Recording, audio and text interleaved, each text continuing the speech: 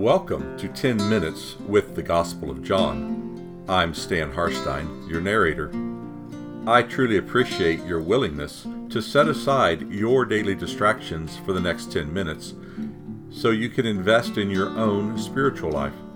If you have a comment on this DevoCast, please contact me using the email link located at the bottom of the website page. It's time now for today's episode. Episode 10, Glory. The Word came in human flesh and resided among us like a nomadic traveler. Then we saw the Word's glory, a glory associated only with one uniquely with the Father, glory filled with grace and truth. John 1:14. Where does one begin discussing the glory of God? Glory unlike any other, glory incomparable and immense, yet glory visible and recognizable. God's glory is truly no mystery.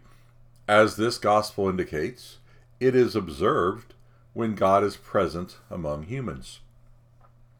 In the Old Testament, the Greek word doxa is not always translated with the word glory in the Greek Old Testament. Other uses help clarify the breadth of this term.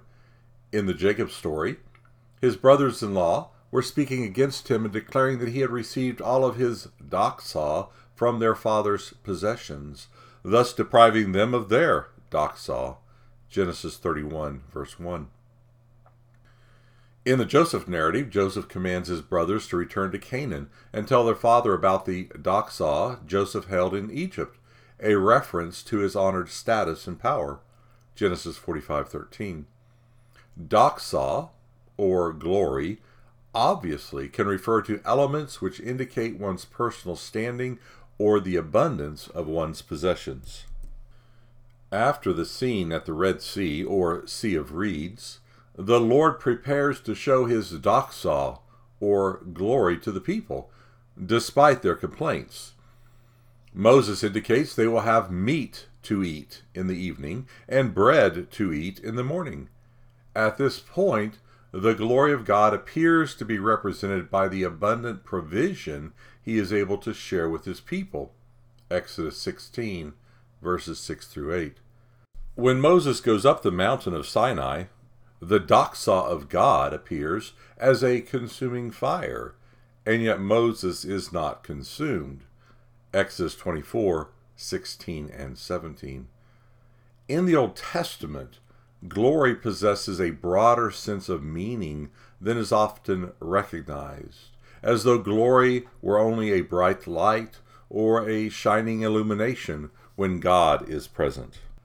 Elsewhere in John, the Gospel of John speaks of glory 19 times, including after the wedding at Cana, in chapters 5 and 8, in the Lazarus episode, and in chapter 17.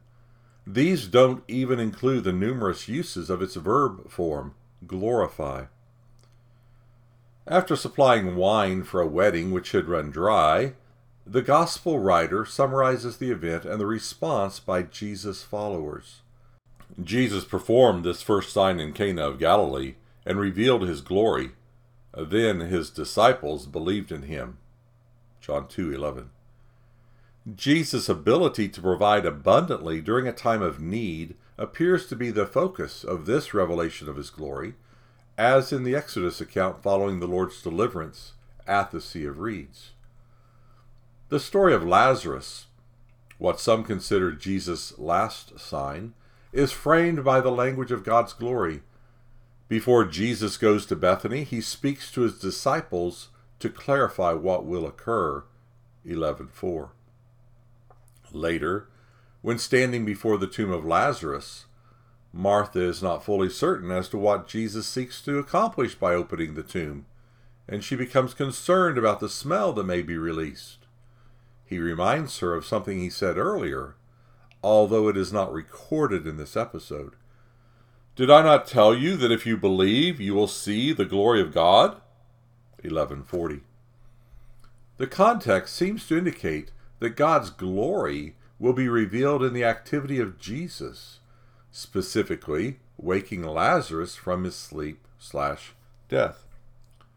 Chapters 5 and 8 share similar conversations around the issue of seeking and receiving glory, either from men or from God. In this case, glory is more appropriately identified with honor, as in the Joseph narrative. The episode in John 5, after the lame man was healed by the pool of water in Jerusalem, focuses on receiving honor from men. It begins with Jesus emphasizing that he does not receive glory/honor from men, John 5:41, and closes with him discussing their penchant for doing so and the repercussions. How is it possible for you to believe the one God sent when you are receiving honor from others and do not seek the honor that comes from God alone? John 5:44. Jesus clearly identifies the ability to believe with seeking God's honor, perhaps providing a framework for Jesus' later discussion with Martha. During the lengthy prayer of Jesus recorded in John 17 at the time of the Passover festival, the discussion of glory appears to center on where glory resides. Jesus' activity had given glory to the Father, and he requests that he might share that glory as he once did at the beginning, John 17:5. Later, Jesus indicates that the glory he himself had received as the Word become flesh has been given to these disciples for whom he prays. The outcome of such glory is oneness or unity, 17:22. Finally, he prays that these disciples might see the glory he once had at the beginning as the Word with God. Glory, it would appear, is more than a shining illumination of God's presence, but embraces the fullness and power of the Divine Trinity. Before Jesus heals the blind man in the city during the Festival of Booths, he describes this particular incident as demonstrating the works of God, John 9:3. The once blind man credits Jesus with his enlightened condition when asked by those whom he encountered on the pathway, "The man called Jesus made some clay and applied it to my eyes, then told me to go to the Siloam and wash them. So I went, I washed, I see." John 9:11. Later, he is questioned by the religious leaders and he tells them, "He put clay on my eyes and I washed, now I see." John 9:15. After searching further for an alternative solution to this situation, these leaders call him back and urge him to change his opinion of how he could now see. Then they called the man who was blind a second time and told him, "Give God glory. We know that this man who healed you is a sinner." John 9:24. In this incident, as with so many others, glory is associated with one who has authority and power to provide beyond the expectations or even the wildest imaginations of humans. Concluding thought. What was revealed in the life of Jesus of Nazareth? He did not rule Egypt like Joseph. He was not a leader for 40 years like Moses.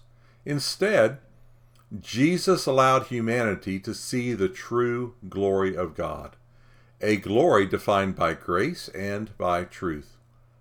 God is not merely an inapproachable light or a consuming fire by nature, although he is both, inapproachable to some and consuming others. God's glory is seen in his provision to his people and in his concern that lies would not inform our view of his creation. Jesus provided directly to the many in desperate need around him, thus undermining the social fabric that perpetuated a false story of God's provisions. Jesus brought truth in his words, thus confronting the lies found in the words of others. The glory of God is the life of Jesus, both then and now. I do hope you will invest additional time to write down any insights or questions that came to you during this 10-minute audio journey together. After all, a short pencil is better than a long memory. This DevoCast is composed and narrated by Stan Harstein. All rights reserved.